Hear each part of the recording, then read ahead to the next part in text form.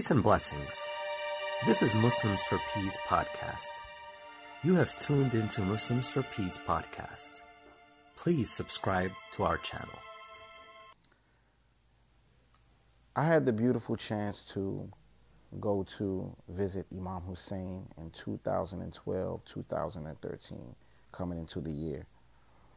One of the things that stood out about my trip to Imam Hussein, or my zawar, my ziyarah to Imam Hussein, was the sheer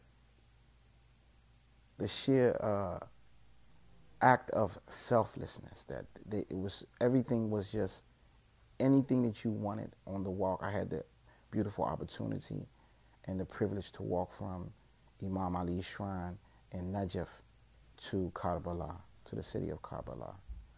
And on our way, anything that you needed was provided for you. If you needed slippers because your feet were hurting, they were provided for you.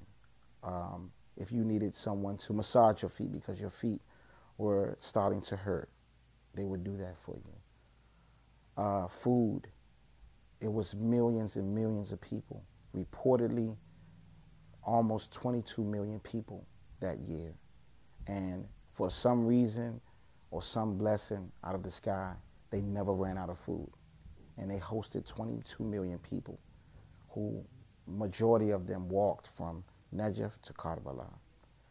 Also, I had the beautiful chance and opportunity to work in one of the stations that's called Mawkib, inside maybe about 3 blocks away from the shrine of Imam Hussein alayhi salam. It was called Mawkib 110 Abdullah Radi from Kuwait. I was there. I was able to serve the zawar, the food.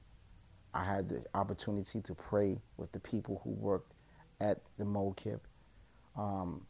We were on the roof. We would discuss Islam on the roof with the brothers from Kuwait. Every morning I would get up, and it was routine that I would go to the shrine, then I would go to the Mawkib to work. After the work was over, I would go back to the shrine of Abu Fadl Abbas or Imam Hussein alayhi salam.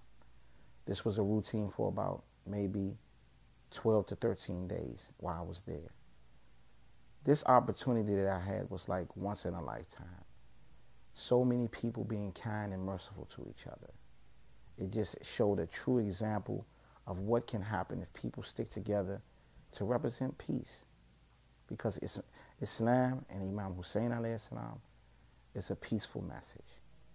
Also, for me, being able to visit Imam Ali alayhi salam and the shrine was absolutely beautiful, because I read about this personality all my life. And once I was able to get to the shrine and get in there, I didn't have the words, I was stuck. I didn't know what to say. So I thought about my teachers and what they had taught me to say, and I started to thank him. And I started to think how he supported Rasulullah sallallahu alayhi wa alihi, how he was the best example of someone who never did anything that was against what the Prophet ordered. This was one of my experiences while I was there. It was such a feeling of peace that came over me and tranquility while I was there. I didn't have any worries. I felt like I was absolutely in heaven. We walked with a very beautiful group from Washington, D.C. that I traveled with from Washington to Iraq. And it was just such a peaceful experience. I really, truly recommend anyone who's looking for peace in their life to go see Imam Hussein alayhi salam.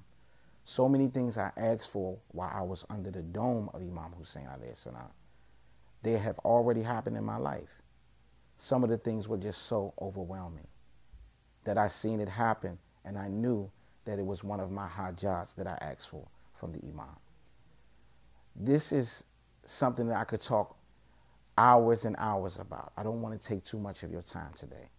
But the message of Imam Hussein and this family, the Ahlul Bayt alayhimu salam, it is truly beautiful. By all means, delve and dive into the personalities of the Ahlul Bayt, and Imam Hussein alayhi salam in particular, because his message can absolutely just change your life and save you and give you the happiness that you are looking for. Assalamu alaikum wa rahmatullahi wa barakatuh.